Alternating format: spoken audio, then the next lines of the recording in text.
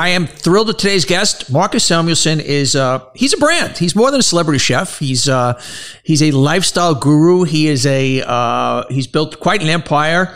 I think it's about 17 restaurants. His new restaurant is Havamar. We're going to talk about that. Of course, Red Rooster, so many others. He's written half a dozen books, multiple TV shows, Inner Chef, Urban Cuisine, Top Chef Masters, Chopped, on and on and on. He is a legend. I'm thrilled to talk to him today. How you doing, man? I'm happy to be here, Donnie. It's just, we just thinking about the interview today. I'm so excited because you're always my guy on the Morning Joe. You're always my guy, bringing it back to you always talk from actually what's happening in New York City or in the political world and breaks it down for us laymen. It's like, oh yeah, that's actually how that's going to impact 18 months later.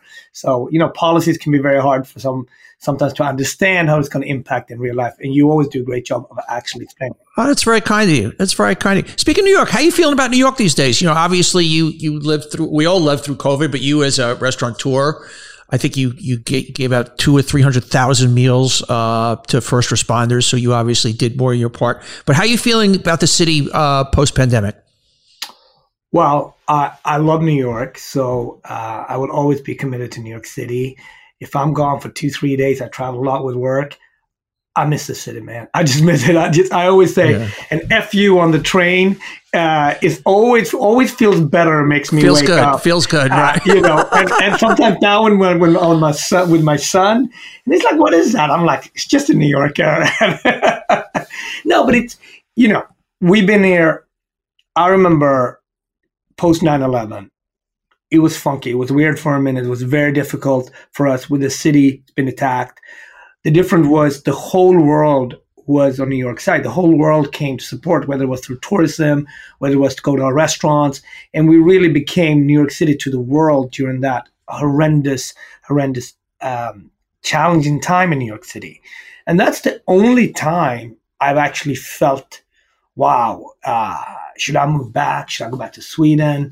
What am I doing here? And I just felt that time, I'm not giving up on this. This is not, I came here with a big vision. I came here to add value. I love this city. I'm not leaving now. They're not going to win. COVID was different. It happened globally. We all had good days. We all had horrible days. We had to pivot and change. And it was also days when we collectively were tired of pivoting and changing. So this kind of funk, COVID funk, and the challenge of that, and the death, and all the different ways to deal with it, we're going still through this in New York City, and particularly in Black and Brown communities, it's going to sit longer. When people said, "Oh, everybody left," everybody did not leave the city. So that's just like false, right there. So I am always optimistic. There is no city like New York City, and we are fighters, and we're going to get through that. We're getting through it right now. I can tell you from a customer point of view, customers supported restaurants more than ever. They bought swag. They supported that local restaurant. And one of the reasons when you look at a restaurant that is open today, New Yorkers can actually say, we did that. We kept that place alive. I'm not talking about the big fancy restaurant, including myself being very lucky and fortunate, but I'm talking about the coffee shop, the bar down the street, the stuff that actually makes New York City. It's still standing, a lot of it. And we can actually say, like, we did that. We kept that in business. You have a pitch, not everybody knows your backstory. It's phenomenal. And I didn't know all of it until I was doing my research for this interview. And you ever pinch yourself? You kind of look at what you've built and from where you came from a hut the size of 2 restaurant tables in Ethiopia. Just tell our audience a little bit about your beginning and your journey to all of a sudden at age 24 being the first kind of Black chef to make international renown as the 24-year-old at Aquavit. Long journey from Ethiopia. Just if you can spend a few minutes talking about your beginnings, because they're stunning. They really are. I don't know about your story, but I don't want to take luck out of any of that, right? Because I go back to Ethiopia with my family, and we go back to that hut. And I both fear the hut, and it also gives me strength. Right? That we came out of it. I don't know what my sister and my mom and I did, and I didn't do anything of it because I was just a tiny little baby. But my mom navigated us out of that hut. Not only did she do that, she got us into a hospital that was, partly Swedish operated, and one of the nurses there when my mother passed away in her mid-20s, and through tuberculosis, me and my sister survived. And that nurse, again, it's like luck and goodness of others, right? Like this random nurse took us in. She broke the law to save us, right? She took us in. She had 3 kids of her own and just said, we don't have a lot, but these kids have nothing. So I'm taking. Let's go back. You skipped over one thing. Your mother walking 75 miles with you and your sister to get you to a city so you could be near a hospital. 75 miles walking while she had tuberculosis. Yeah. So that's basically 3 marathons, basically, right? 3 New York marathons right there. And sometimes I go back and I see 20-something young mother with 2 kids. I'm like, that could have been my mom. That was us back in the day. So when someone said you made it, or someone said I'm self-made, I don't believe in any of that. You know what I mean? I was extremely lucky and fortunate. I also was in the hand of someone that said, I'm going to save you, both my mom, but also the nurse.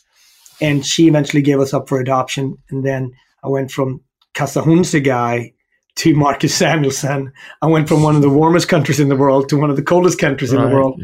But I was loved, Donnie. I was loved. I was tucked in from that hut, from the village, from being in the hospital, from being taken to that nurse, all the way to Sweden. I've always been loved and supported.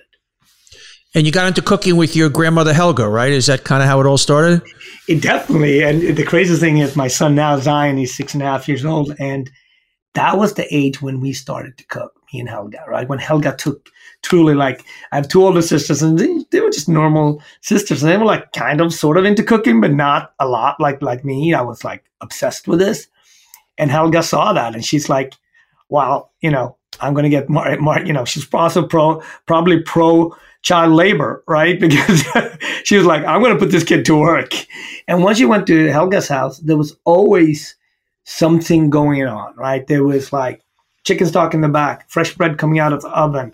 We were always like berries that need to be pickled. You were always active. And it was, I don't remember watching TV ever with my grandmother. I do remember the radio being on in the living room. My grandfather was kind of like shouting at the radio. and me and my grandmother just like hanging out in the kitchen. I learned stuff. And I was loved in that kitchen.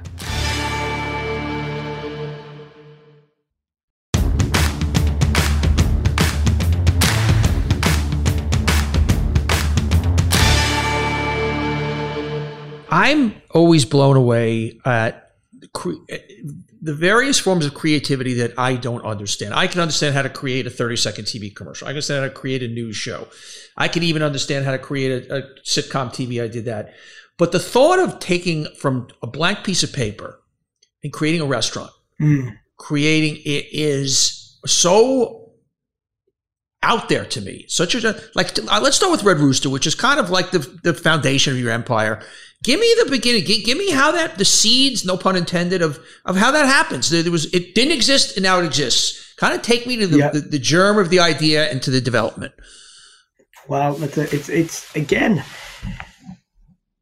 as a creative person, when something traumatic happens, like 9/11, like the pandemic, as a creative, my response is to really reflect and go back out and say, hey, this matters to me. And it was post 9/11 again. I was searching. I was in New York. I was cooking for the 1% of the 1%. Our restaurant Aquavit was very successful. But I felt like this wasn't enough. This is not the only thing I signed up for. I signed up for food and great quality, but not just being in Midtown. It just wouldn't keep me going in terms of my creative juices. And I was talking to my mom a lot, and she's like, well, you grew up with people working in a bank. You didn't grow up with bankers. Like, why is their taste so appealing to you? She was really challenging me on creating something that was more democratic, that more people can touch. And she said, you should really do something that more people can come to. And at that point, I lived basically by the time Warner Center on, basically on 58th and 9th. And I decided to move to Harlem. I said, I just need to be inspired. I need to see something different. And once I got to Harlem, I got to know my neighbors. I also started to see the city operates very different. You're only, what, a 5-minute, 10-minute cab ride away from Upper West Side. And then the life there was so different. And it was the warmth of that life. It was also the fact that being a Black person, being in Harlem, I wanted to search more for my identity that wasn't Ethiopian identity. It was just around African American culture. Mm-hmm. And being a student of culture, I thought it would be very arrogant for me to move to Harlem and then just open a restaurant a year later. It's like, I need to know more. So I studied, we studied for 7 years, before I moved to Harlem and then opened Red Rooster. And for me, it was very clear. My restaurant before was all about food and service.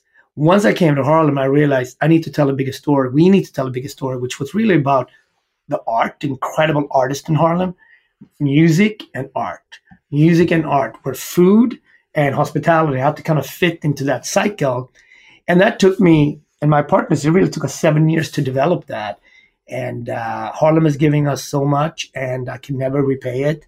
But one thing I do know is that I'm not going to move out of Harlem. I'm going to stay here. And I know it has impact when I'm walking in my neighborhood and people come up to me and people like Dapper Dan, we're in the community, we're of the community. And as an entrepreneur, I want to stay here and make sure that entrepreneurship, ingenuity in Harlem continues to grow. What blew me away, my first experience at Red Rooster, beyond obviously the spectacular food and the chicken, and this really hit me. And obviously New York is a melting pot, and obviously New York is a fully integrated city. It was the first time I was in I don't even say a restaurant, a place that didn't feel mostly Black and then a smattering of whites, or mostly white and a smattering of Blacks. It was like, this is what integration looks like. This is like, it like, I noticed it even as much, if not more, than the food. And I had never sat in a restaurant where I wasn't counting, but I would say, oh, this is not Black, this is not white, this is really, wow. And it was duly noted. It really struck me, and how I realized that how still, as far as we've come, how still segregated in so many ways our lives are. And it blew me away. Well, thank you for saying that, because it's also an honest take of where we are, right? But things should come of something, but be for everyone, right? Yeah. When Motown started, right, the music was of a culture, but it was for everyone, right? Any great art, whether you look at Prince or Michael Jackson or Bruce Springsteen or whatever, iconic. I'm talking like major stuff that changed kind of the world in a way. It was of a culture. Like, I was in Sweden feeling New Jersey through Bruce Springsteen, right? Yeah. So when it happened through white culture, it's right away people understand it because it is the majority and has the megaphone of the United States. But when it happened through Black culture, it's like, is it underground? What is it? It takes a longer minute for people to get there, right? But I just felt in the 2000s, through internet, through these younger demographics coming up, we are there now where you can tell a bespoke story. It should be delicious, but it's for everyone, Donnie. It really struck me. And what, if you were going to say, because Red Rooster has become an iconic kind of an institution, why Red Rooster? And you've touched on it a little bit, but now years later, and it's been around for a while now, and you've expanded. You've obviously opened up other versions of it around what I think you've got one in Bahamas and one in Miami. And why Red Rooster? What happened there that made it so special?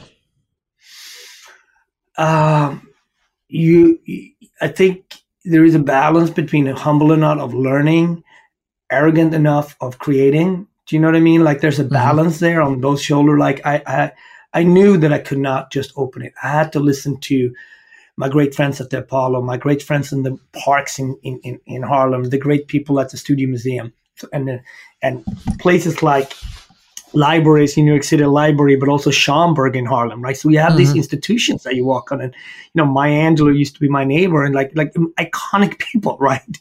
So when they say something, just be quiet and listen, because you're going to learn a ton if you're lucky, right? So I think that's the immigrant in me. That's like, I'm grateful to be here. I don't know. I don't have all of this stuff figured out, and let me listen. But then the arrogance of me, again, being an immigrant, is like, I can do this because, I'm a chef. I can do this. and that confidence, that level of I'm going to enter the world, right? Like I had no clue when I came to this country. I saved up $300. I came to the United States. I knew I could add value. How? Hadn't to figure out. So it's that combination. But then also like running a kitchen, being a chef is like being a tribe leader. You gotta drive, because we have over 200 people working with us. So you gotta drive that tribe to excellence and belief. And I think the diversity piece is big. What you felt, thousands of people felt. So that's not a small thing. That is the thing, right? And I think holding up that mirror, that I always was inspired by New York City subway. Like we all, don't matter where you're going, Upper East Side or on Tribeca or on the West Side, we're in that subway. And the only way this works is by we all respecting each other, right? Mm-hmm. And whatever you make, whatever you come from, doesn't matter. You can put it all in your pocket. Once you ride that subway, we all got to work it out. We all know when an elderly lady goes in that you get up on your seat and you give up your seat. Like the moment that rule is broken, New York City don't work anymore. So I knew like New Yorkers understood sort of, we're walking up this mountain together, but if you're not coming with me, this is not going to be, this is not happening. Right? So I knew that New Yorkers saw what I was doing. It wasn't about being perfect, but they knew if we don't support this, we're actually, we got to give this team a shot. And they gave us a shot. It's a weird question. And you're obviously, you're kind of a political guy. You mentioned Morning Joe, that you watch it, and you watch it enough to kind of know the dumb things I do on there. But so I'm curious, does politics touch the culinary world at all? We're coming off at least a very good week for the good guys. Obviously, it was a real gut test of who you are as a culture. Beyond anything, we talk about the politicians, we talk about the issues, we talk about abortion, we talk about January 6th, but it really was a test on who we are and there are more people who believe in the right things, the decent things, and fairness and honesty and truth than don't. Mm-hmm. And that was very refreshing. How does that what's going on in the political world get into the kitchen at all? I know it seems kind of a weird offbeat question. No, it's not. I mean, I just finished a incredible piece, now the luxury to work with Audible and Chef Jonathan Waxman from Barbudo. Mm-hmm. We narrowed down the 8 restaurants that changed America. The 8 restaurants we felt hands down changed America. Oh, I'd love to hear that. And I say that because it's called Seat at the Table, because in that, politics runs through everything. We talked to the first integrated restaurant in America from New Orleans, Miss Leah Chase and Dooky Chase. We talk about, we go and meet and sit with Wolfgang at Spago, how this Austrian guy can become kind of like the Michael Jordan of restaurants. Sure. And I say that because politics is in everything, laws, and the fact that this dialogue, if you and I would just have lunch, we couldn't have that without someone like Miss Leah Chase that broke the law of integration. She had to break the law in order to create you, Donnie, and I can have lunch, right? Yeah. That took someone with risk. So, that's kind of why people love America, right? Like this is the place where people broke laws and took risks to start a business or start something. And so politics are part of that, right? One, now with Hob and Mar, one of the commitments, we decided to focus on female leadership in hospitality. So why is it that we don't have enough leadership and women-owned restaurants that are absolutely amazing? So for me, it was like, okay, the whole leadership team is going to be women of color. And secondly, getting into fine dining is expensive. Owning a farm, sending sort of like to the farmer's market and all that's expensive. There's a very, very high threshold to get into. So we're focusing on supporting Black and BIPOC farms, winemakers, right? Because obviously people have worked on the farm, but owning the farm is a different story when it comes to a lot of Black and brown people in this country. So politics is everything. When I think about two chefs that I would say, I bring up 3 chefs probably besides Miss Leah Chase. Alice Waters, when she kind of connected the farmer to the restaurant in Chef Pani in the 70s. I would say Jose Andres, the way he set up World Central Kitchen and really made sure that everyone should have access to food. And he's essentially FEMA on the private side, right? Like it's really, but working even more efficiently very often than FEMA. And then someone like Tom Colicchio. Tom is in there. You cannot ask any political questions. Tom knows his stuff. Mm-hmm. And it's important to have chefs asking the right questions very often for the little guy, because otherwise our question's never going to be dealt with. You know, we're not used to work with lobbyists and expensive law firms.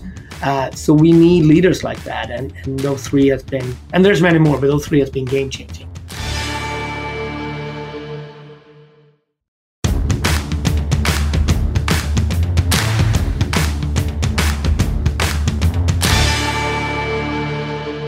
Speaking of politics, obviously one of your career highlights about 10 years ago, you cooked in the Obama White House. I believe yes. you for state dinner, I think it was the Indian Prime Minister, and you made short ribs, right? Do I have that right? Talk to me about that whole experience and being asked, and then kind of the whole process. Yeah, I mean, it was funny and rad, as a kid says today. Like, you know, if you go back before that, I cooked a lot for the Swedish king and the royal family in Sweden. That's very different, but it gave me sort of reps on understanding privacy, being quiet, don't talk on social media or anything like that when you deal with sort of a certain level of clientele. Sure. So we knew that. And then I think also, you know, I've cooked for Clinton, I cooked for George Bush. And so I knew kind of, okay, this is what this means, right, kind of from a privacy standpoint. But I've never actually cooked at the White House before. So I felt that was very, very special. And of course, it was special to cook the first dinner for Michelle and Barack Obama. That was like massive to me. It started with getting a call from my friend Sam, and he was working for them at the time, and said, hey, we're asking about 30, 40 chefs if they can come up with a suggestion. Do you want to put your name in the hat? And I was like, sure, chef. And then, okay, what would you do? And so this is one of those times where you kind of like, I knew whatever suggestion I'm putting is either going to get swiped away right away, or it will be something that they kind of got to look at. Because I was one of the first chefs. I started reading about Prime Minister Singh, and he was vegetarian. So I'm like, there was that. And then I started to read on state dinners, the fact that up until that point, they were all French. And I'm like, wait a minute. Why? If you have a Korean or if you have a Brazilian prime minister, why would that be French? Yeah. And it just shows you how little steps food has done in terms of penetrating into pop culture. And I said, listen, we're going to do something. We're going to show up America here, but also showing off India. So we're going to make sure that truly when you break bread, that, you know, these politicians are both proud of the bread basket and passing the food around. And I literally had images in my head that where, you know, like someone like Donald Rumsfeld would pass over the bread basket to his Indian counterpart, even if he wasn't at the White House anymore, but just like it was softening up. I literally put politicians' heads on, you know, thinking about through it like that. Right. So I did a chapati, like an Indian bread basket with American cornbread. You know, I did chickpeas with collard greens. Like it was like really being in these two different places at the same time. Plus, of course, the first lady at the time, Michelle Obama, just started her garden initiative. So I'm like, this should feel like this dinner should come out of this garden, right? Yeah. This is really, we're planting a seed for this dialogue. So I threw all that on a menu, and it's like, there's 5 people left. I'm like, all right, do you want to change something? No, this is my menu. Yeah. And then like in October, I got a request, can you do a tasting? We did a tasting. And then like, you know, that was an interesting week, just like this week, right? On Sunday that week, I won the biggest cooking competition on television, Top Chef Masters. Sure. That day. The next day, I couldn't even celebrate with my team. I just won the prize, headed out to LAX, got on a plane, took the red eye to Washington, D.C., woke up the next day, just cooked in the White House. That's so much. What did it feel like in there, cooking in the White House kitchen? It was is it just a kitchen? Is it a kitchen or? It is pretty simple because, you know, none of the presidents want to spend money on it because they're going to get, you know, beaten up by the other guy. Yeah. So that you kind of have to sneak in things, like in the sense of like, oh, there's a new stove here. Oh, well we didn't pay for the new stove. Right. That's funny. That's interesting. But it was also great. We're cooking at the White House, and people come through and they want to taste stuff, and it's still people, right? It still smells great. It's a good vibe. The kids came through, the dog was running. It's just good vibes. Yeah, it's a home. It's a home. Yeah, and exactly. what was your interaction with the president? As always, him, Barack and Michelle, they're just incredible people. So there was 400 people. We moved. The dinner had to be moved out to the lawn because there was so many people wanting to come, right? So you got moved out to the lawn. It's about 400 people. And they tell you stuff like, Marcus, you have 43 minutes, not 44, to execute 4 dishes. And then it's like Jennifer Hudson's going to sing after that or something like that, right? So right. Got it, right? So it's orchestrated like this. And he's saying hi. They're saying hi to 400 other guests standing there online, as you know, just shaking hands. Of course. By the time dinner is done, we get somebody of his security people say, hey, the president and the first lady wants to say thank you to the kitchen. I said, don't worry about it. They're so tired. They're so busy. Don't worry about it. We're back here. They ran up, knew how to figure out to just bring one photographer with them, but not too many, right? Because they were tired. Yeah. They stood in the kitchen with my team, dishwasher, cooks, for 30 minutes afterwards. Now it's like 11:30, 12 o'clock. Yeah. And you can tell, like, she knew what this would mean, not to them, but for us. Yeah. And they took another 25 pictures with us. Yeah. And I just felt sorry for the guy. There was a guy walking around holding up a wall. So it didn't have to be like a dirty kitchen wall. There was a little guy walking up, holding up the nice wall.